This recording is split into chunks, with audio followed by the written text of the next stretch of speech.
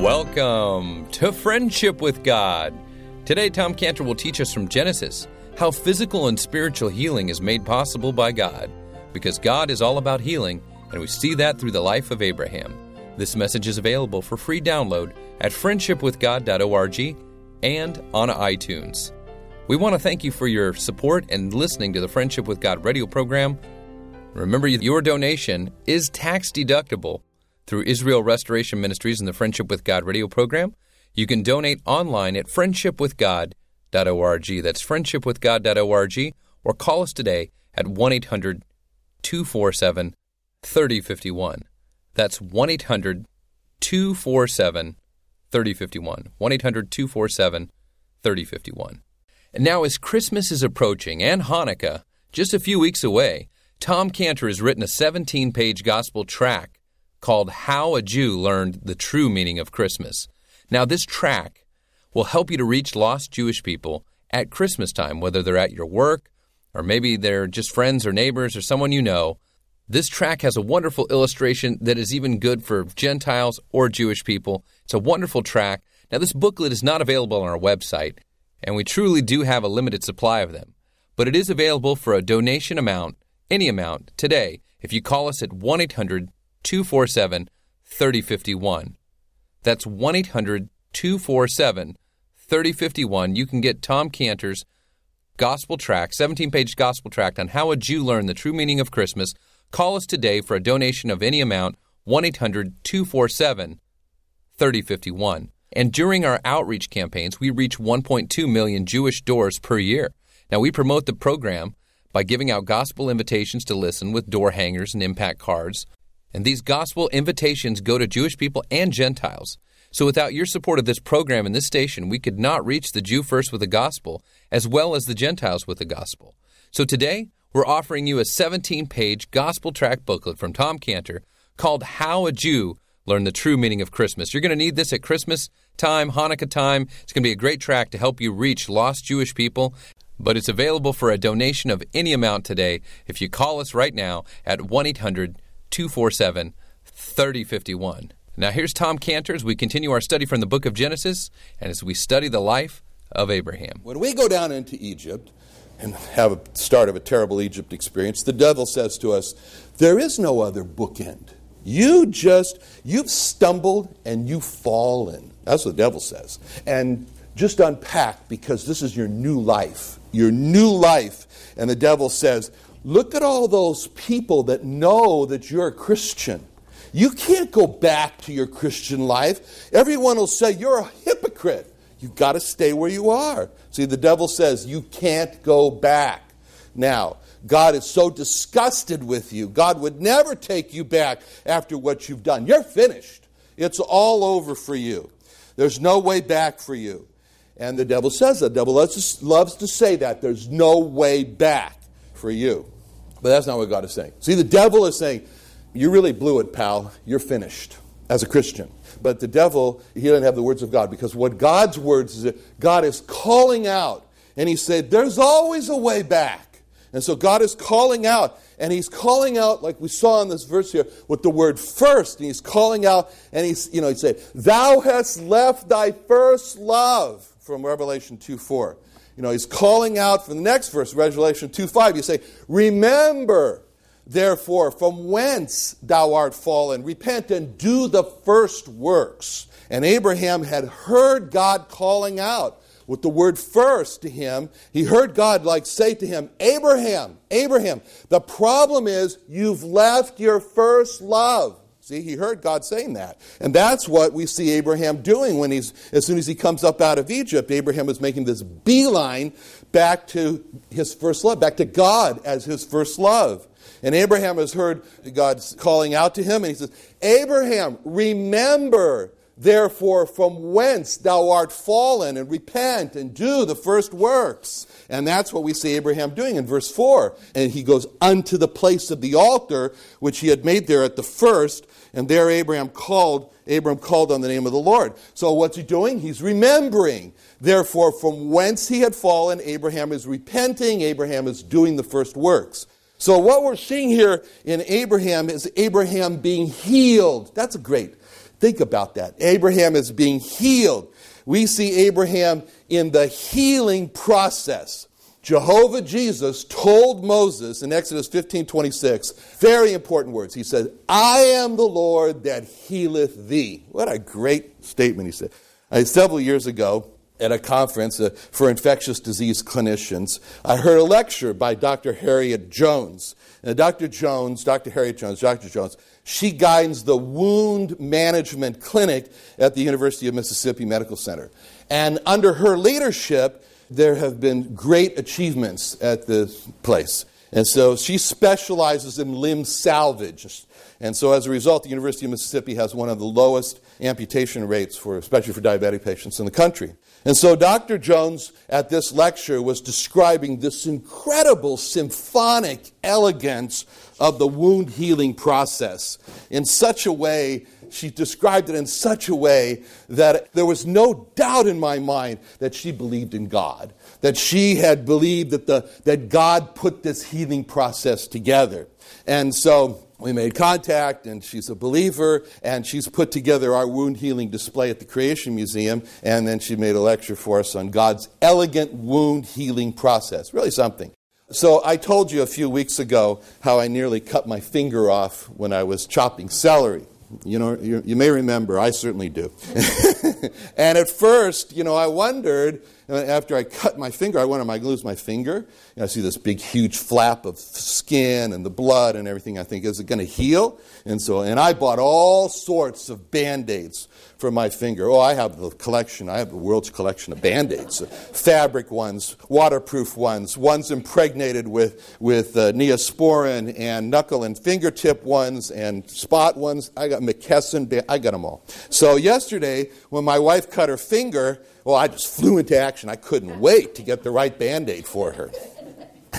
Because I had this great interest in the healing of my finger. See, it's healing. See, there it is right there. See, it's healing.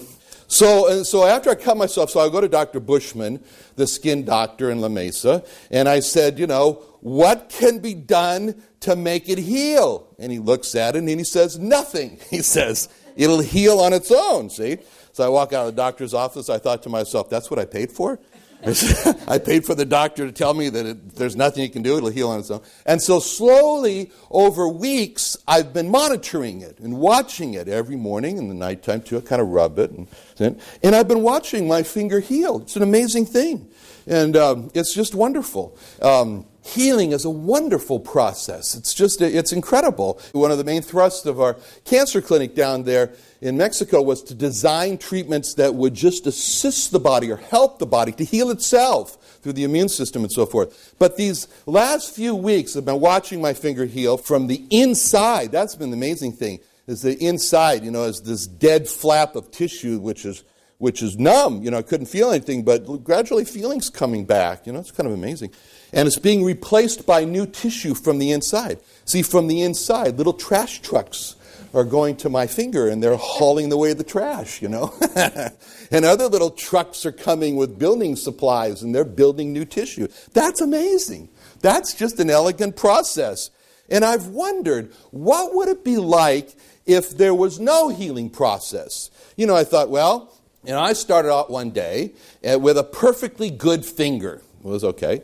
And then I wounded it. And with no healing process, I would just watch it deteriorate and gradually fall off. See? But that's not what I'm watching. I've been watching this elegant healing process. Now, how does that happen? How does the healing of my finger happen?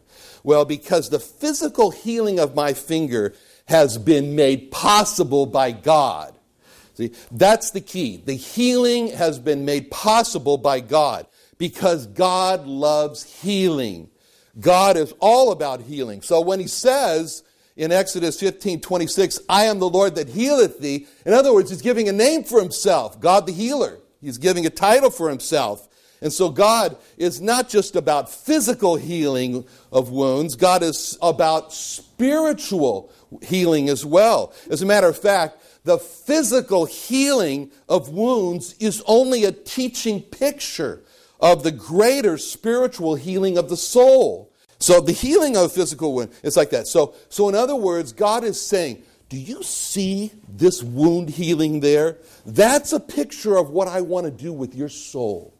I want to heal your soul like I'm healing your finger and healing you. Your soul has been wounded by your sin. And I want to heal that spiritual wound because I am the Lord that healeth thee. We will continue finishing with Tom Cantor's message from the life of Abraham. And it's been exciting studying the life of Abraham, who is the father of the Jewish people and nation. Now, Tom Cantor wants to help you to better understand the Jewish people. So today we're offering a 2-disc DVD teaching set about the Jewish people. It's called The Jewish People, Past, Present, and Future, as seen in the life of Joseph. It's a wonderful 2-disc DVD set that we'd like to offer you today for a donation amount of $50 or more. So please call us today at 1-800-247-3051. That's 1-800-247-3051 to get a copy of this 2-disc DVD teaching set from Tom Cantor on the Jewish people. 1-800-247-3051. And that's for a donation amount of $50 or more, and we'll be able to send you that 2 hours of teaching from Tom Cantor. This great 2-disc set will help you to better understand the Jewish people, their past, their present, their future, as seen in the life of Joseph in Scriptures. Now, we're offering this, again, for a donation amount of $50 or more. You can get this 2-disc DVD set so you can learn more about the Jewish people, their past, their present, their future, and great Tom Cantor teaching. So call us today for your donation amount of $50 or more. We'll send that to you, 1-800-247-3051. That's 1-800-247-3051. Now, we also have a book written by Tom Cantor called Understanding the Jewish Messiah and the History and Future of the Jewish People through the life of Joseph. This book shows you the biblical past, present, and future of the Jewish people. Now call us today so you can learn more about God's lost, chosen nation of people. Now we're offering this to you today for a donation amount of $50 or more. Again, call us 1-800-247-3051. That's 1-800-247-3051. For a donation of $50 or more, we've got the 2-disc DVD set or the book from Tom Cantor on understanding the past, present, and future of the Jewish people. Now remember, your donation doesn't just help keep this radio program going on your station in your city, but it also supports Israel Restoration Ministries and the gospel going out to millions and millions of lost people, especially lost Jewish people.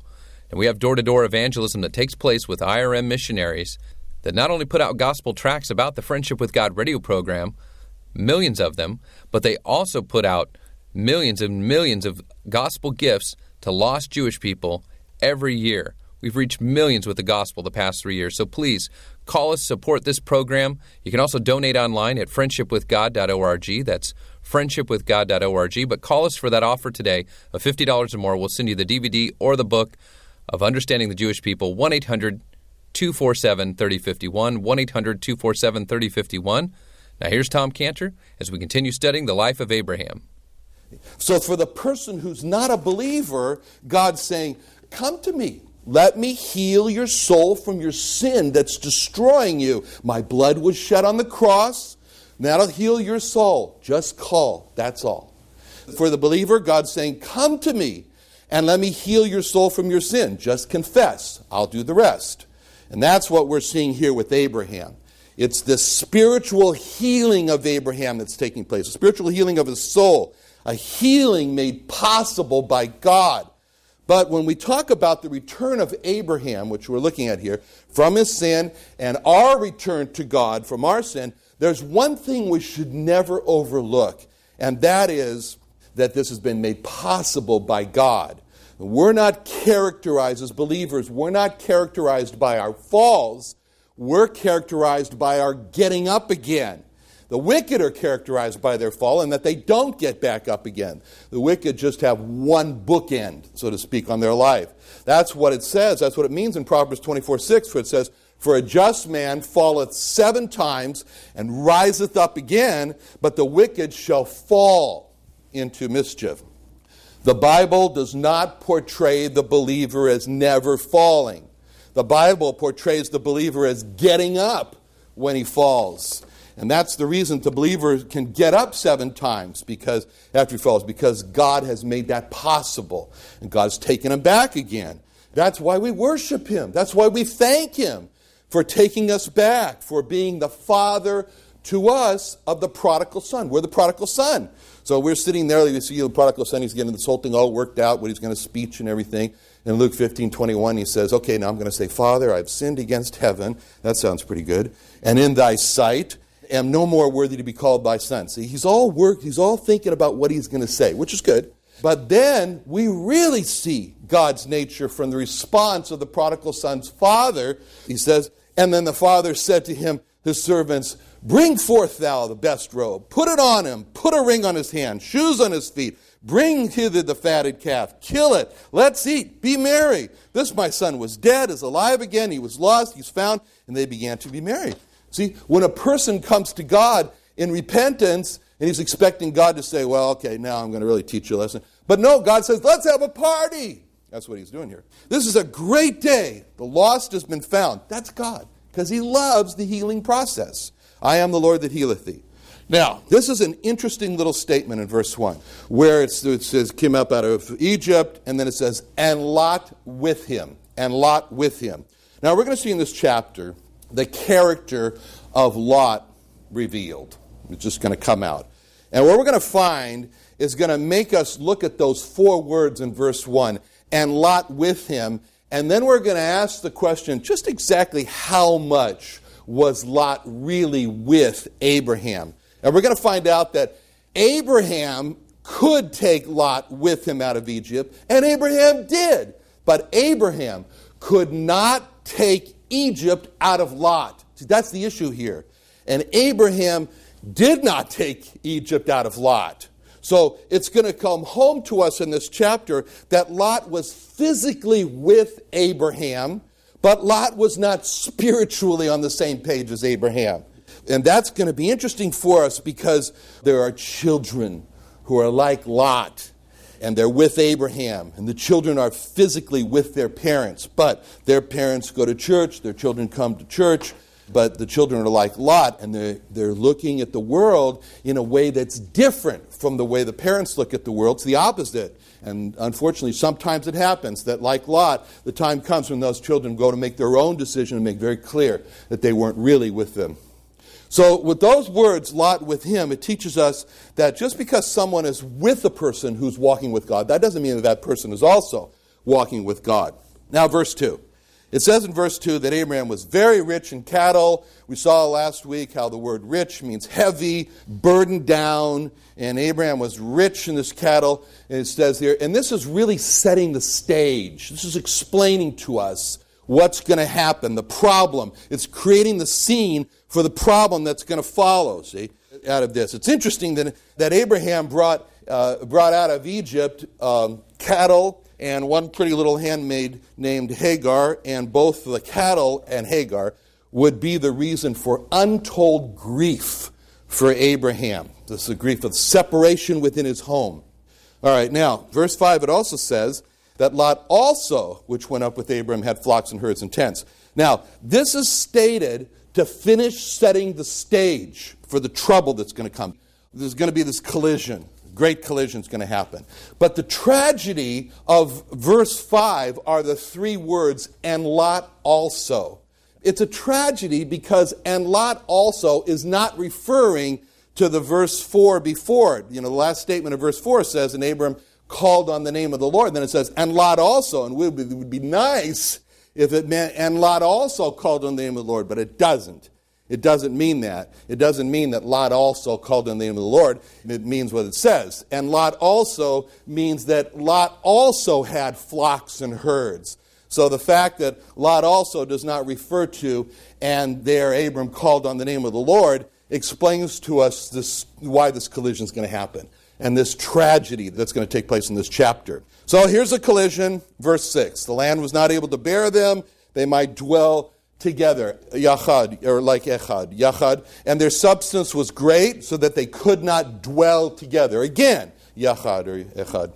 So twice in this verse, it was that Abraham and Lot could not be echad. They could not dwell together. And that word is the word that's used in Psalm 133, where it says, behold, how good, how pleasant it is for brethren to dwell together in unity, yachad.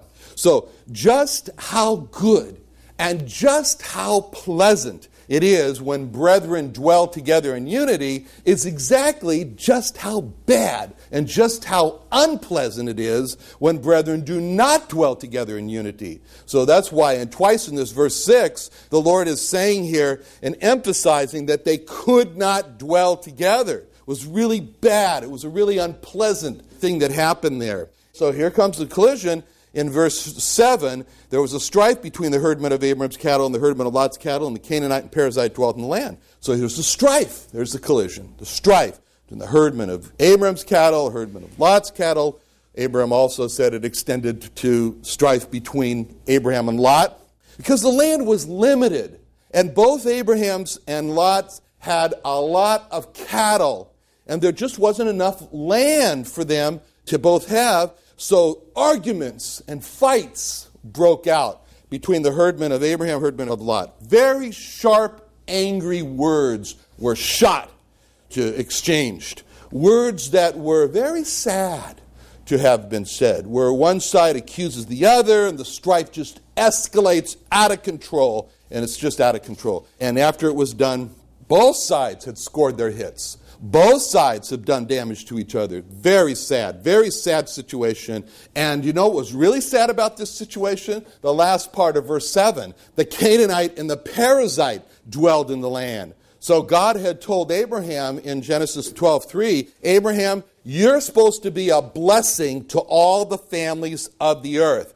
And that includes the Canaanite families and the Perizzite families. And what those Canaanite and Perizzite families needed was God. They needed Abraham's God. They needed the God of Abraham. And those Canaanite and Perizzite families needed Abraham to bring them the knowledge of God. And those Canaanite and Perizzite families needed to be attracted to God by the lives of Abraham and Lot. Those were God's men there. And the devil didn't want that. The devil wanted those Canaanite and Perizzite families to be repulsed from God by the lives of Abraham and Isaac. The devil was winning here. He was winning. Score one for the devil. Because those Canaanite and Perizzite families saw Abraham's herdmen and Lot's herdmen, and eventually Abraham and Lot, fighting.